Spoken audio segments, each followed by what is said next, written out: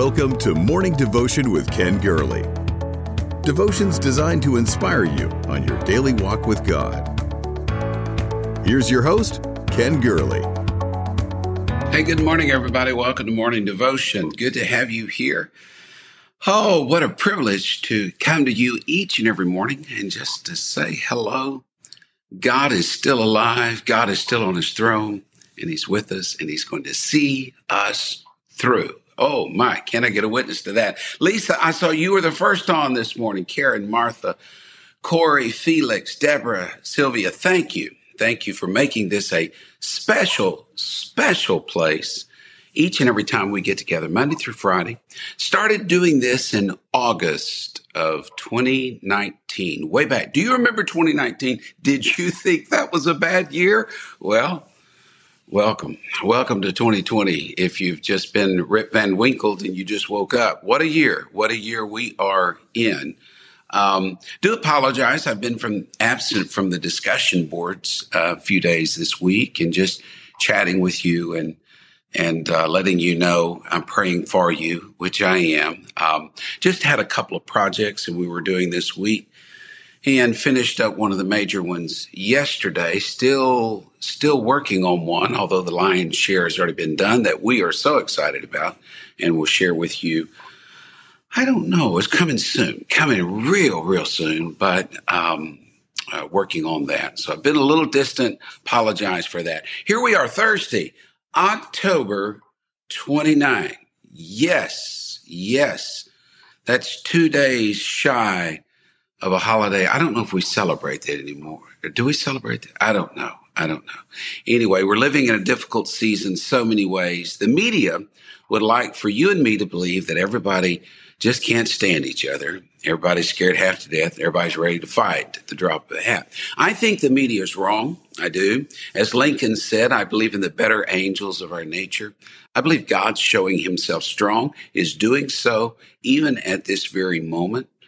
The psalmist said, "What time I am afraid, I will trust in thee." He's our source, our hope, our refuge. Can I get a witness?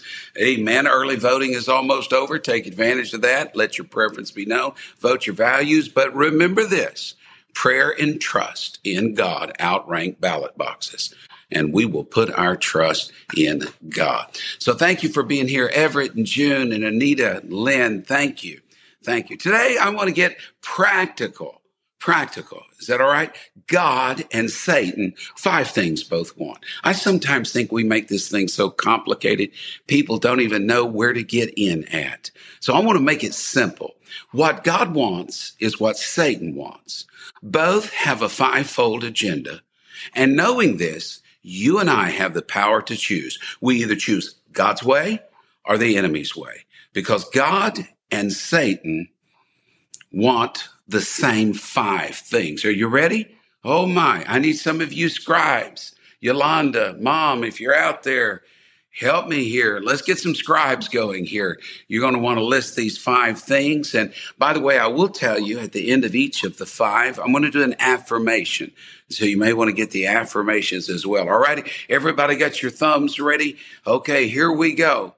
What does God want that Satan also wants? God and Satan, first of all, want me and you to think like them. Yeah. When Satan first tempted mankind in the garden, you remember what his opening line was? Yea, hath God said. In other words, he doesn't want you to think God thoughts. He wants you to think his thoughts. He doesn't want you to think in terms of exclamation points. He wants question marks.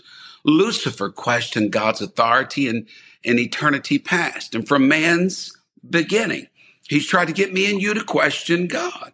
Lucifer fell, man fell, because Satan wants man to think just like him. That liar, thief, and murderer, when men lie, steal, and kill, they're thinking as Satan would have them think. And when you go into the New Testament in Acts 5, do you remember when the revival came to a screeching halt? I mean, Acts 1, 2, 3, 4, we're moving on. Acts 5, screeching halt. Simon Peter said it was when Satan filled the hearts of Ananias and Sapphira to lie to the Holy Ghost. Because Satan wants you and me to think like him. Thinking Satan's thoughts. Folks, that's deadly business. That is deadly business. Paul said in Romans 8, to be carnally minded is death, but to be spiritually minded is life and peace. Satan is the father of lies, lies that lead to destruction. God is the father of light that leads to life. Follow God's way of thinking. Both of them want you to think the way they do. Colossians 3:16, let the word of Christ dwell in you richly in all wisdom, teaching and admonishing one another in psalms, hymns, spiritual songs, singing with grace in your hearts to God. God wants you to think his thoughts. He wants you to feel your heart, your soul, your mind, your every waking moment thinking about him. And so exclusive is God's desire that he will accept nothing less than totality. He wants all of our hearts, all of our soul, all of our minds, all of our thoughts.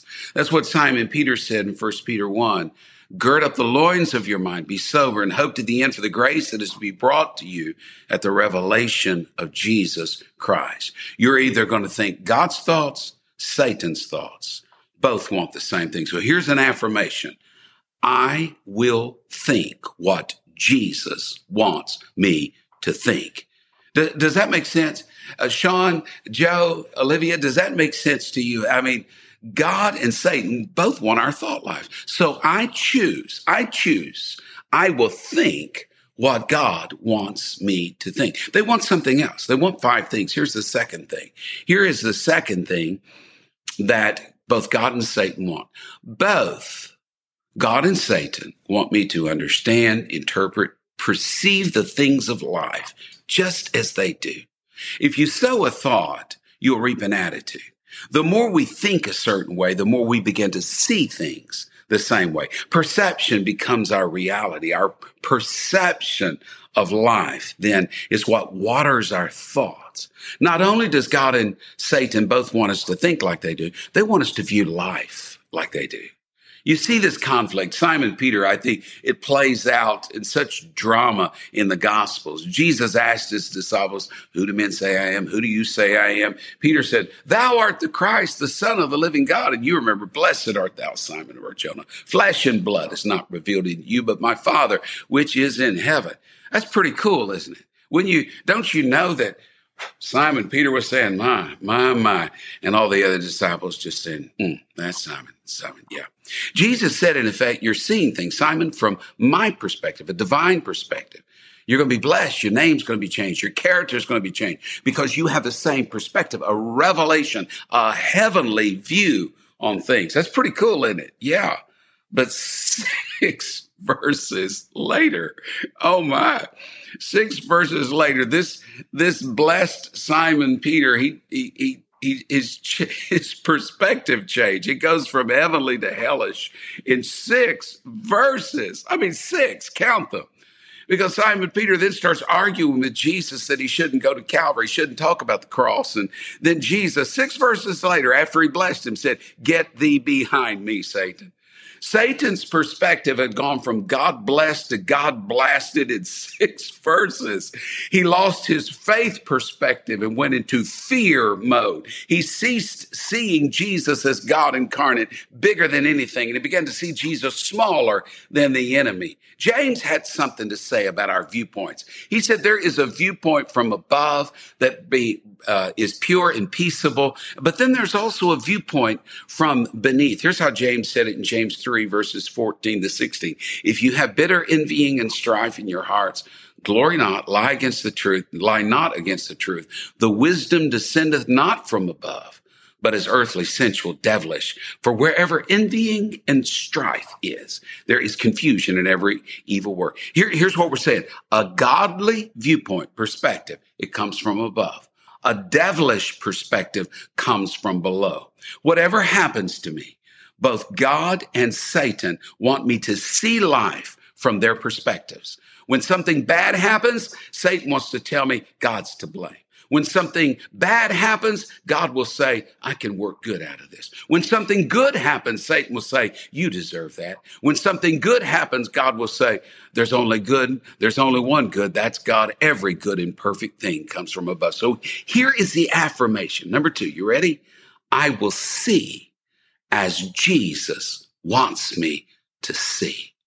And then here comes the third thing that both God and Satan want.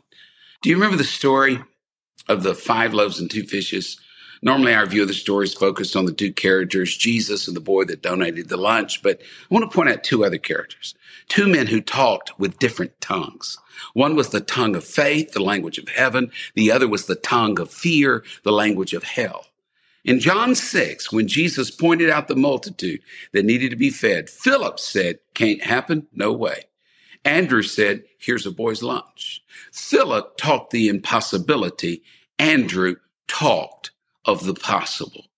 With God, all things are possible. I can do all things. You see, what both God and Satan want, the third thing, is they want your speech, how you and I talk. Yeah. Can I ask you a question? Why do we talk about what we can't do? Why do we waste breath speaking about the supposed impossible? Satan loves it when we talk about what we can't do. But God is honored when we talk about what we can do, because we can do all things through Christ who strengthens us. Oh, can I get a witness to that? Do you remember what was said of Simon Peter by that woman over the fire? Your speech betrays you. I sense a Galilean accent. You have been with Jesus. You hang around Jesus long enough, you're going to start talking Jesus talk. Oh, yes, you are. You're going to start talking God talk. You're going to talk like he talks. You remember when Simon and John stood before the Sanhedrin, the fearful speech was gone. Faith-filled speech dominated. And Simon Peter, who was once accused of being a follower of Jesus because the accent betrayed him. Yeah. Remember when Simon Peter and John stood before that Sanhedrin? The Sanhedrin realized they don't have formal training. They called them unlearned and ignorant men. That's pretty kind. That's pretty kind.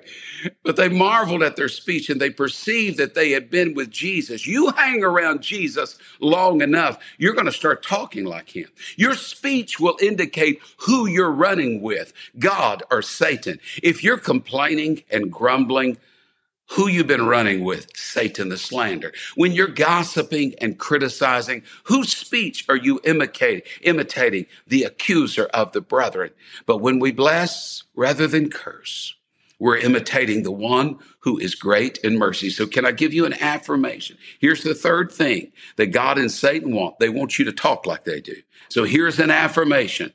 I will speak as Jesus wants me to speak. How are we doing? Are we doing okay out there? Raina, Gwen, Vicky, Christy, are we doing okay? Is this coming through? Is this simple or what? Does this make sense? I hope so. Number 4, the fourth thing both God and Satan want, both of them want us to act like they act. Yeah. Judas was a traitor. So was Satan. Satan filled his heart. Cain was a murderer. So was Lucifer. You see, Satan wants people to behave just like he is. Do you remember what Jesus said to people who refuse to believe in him in John 8? He said, you're of your father, the devil, and the lust of your father you're going to do. Because he was a murderer from the beginning. He didn't abide in truth. There was no truth in him. He speaks a lie, speaks of his own. He's a liar and the father of lies. Yes, he is. Satan is a liar, and he wants all of his children to be a liar. Here's a tongue twister for you. Satan sires liars. How's that? Satan sires liars. You show me a liar, and I'm going to tell you something. I'm going to tell you, let me just tell it real plain. They said, well, I didn't mean to say it that way. I didn't mean to say that. Or everybody lies, everybody lies.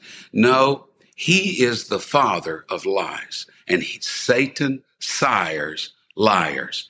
I want every word that I speak to be truth. And if I can't speak it in love, then I shall not speak it. Is that good? Is that good? I want my words to be true because Jesus is the way, the truth, and the life. It was Isaiah that pointed out only spiritually and deaf and blind people will make deaf and blind idols. That we become like the God we serve. I like what it says in 2 Kings 17.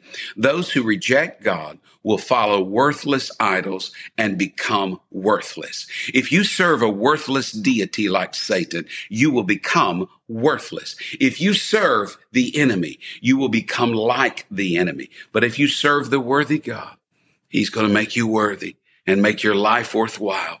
And you will come out as pure gold, valuable in his sight. When Jesus invited those 12 to follow him, he approached them with a simple command, follow me. And he promised, and greater things shall you do, that you are going to do the works of him who sent you. And so doing, you will please God and you will be like him. Can I just slow down here a moment? And can I talk about works a moment? Works are not the basis of our salvation, but they are the fruit and proof of it.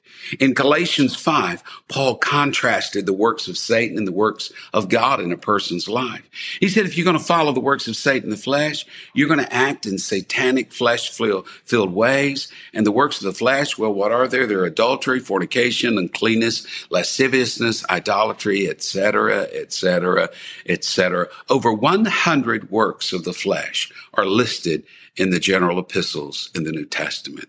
That was once a part of our life, but it is no more. We can't go back to that behavior. We can't act that way. And those who act in that way are not pleasing to God. They're not working out their own salvation with fear and trembling. They are acting like Satan is their Lord and not Jesus being their Lord. Well, how do you act like Jesus? How do you act? Since God and Satan both want us to act like them, how do we act? Well, Paul continues in the very next verse and says that I've told you what the works of the flesh are, but let me tell you what the fruit of the Spirit, they are. Love, joy, peace, long suffering. And you start going through all of those. And he said, and those that belong to Jesus crucified all the works of the flesh. And now we live and walk in the Spirit, and we behave like the Lord Jesus Christ. We do ask ourselves, what would Jesus do? Because we want to be like him. He shows love. He has peace. He is joy. And that's behaving as the Lord wants us to behave. So here's the fourth affirmation. I will behave as Jesus wants me to behave. Oh, praise God. I hope this is translating and making sense to you. Fifth, and here's the fifth thing, and this is so profound to me. Both God and Satan want me to receive a reward. But here's the difference. The wages of sin, death. The gift of God, eternal life. After Paul describes the ways of God and Satan in the very next chapter, he said, now just remember, we're going to reap what we sow. And if we sow to the flesh, if we sow to Satan, we're going to reap corruption. If we sow to the Spirit and God, we're going to reap life everlasting. Then I just love this little parenthetical comment. Paul just throws it in there. So let us not be weary in well-doing, for in due season we shall reap if we faint not. Now I want you to notice the pattern of thought that I've laid out here.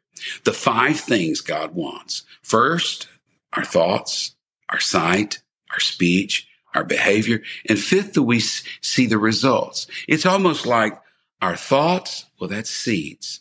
We water through our perceptions. We fertilize through our speech.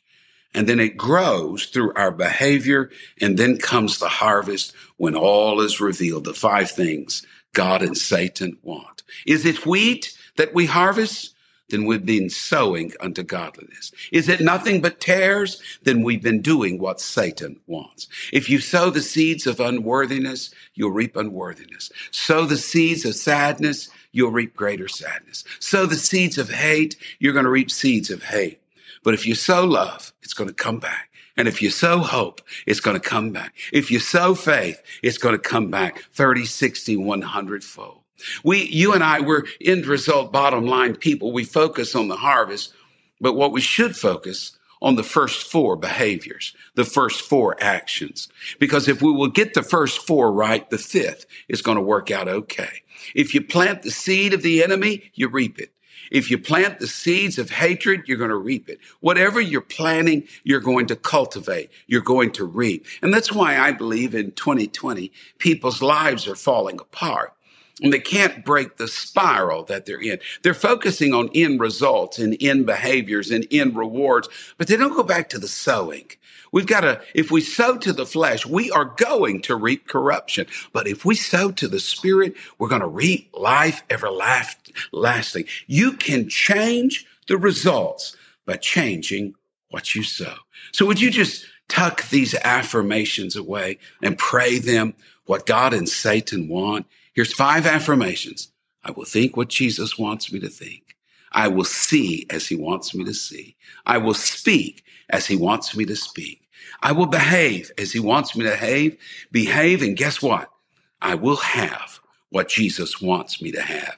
God and Satan want the same 5 things from us: our thoughts, our perspectives, our speech, our behavior, and our rewards. But only one of them has our best interest at heart. Only one of them died for us, and only one can give us life everlasting. So follow after him. Follow that one, the author and the finisher of our faith. Oh, praise God. Thank you for being a part of this. Would you share this with others and loop people into this devotion?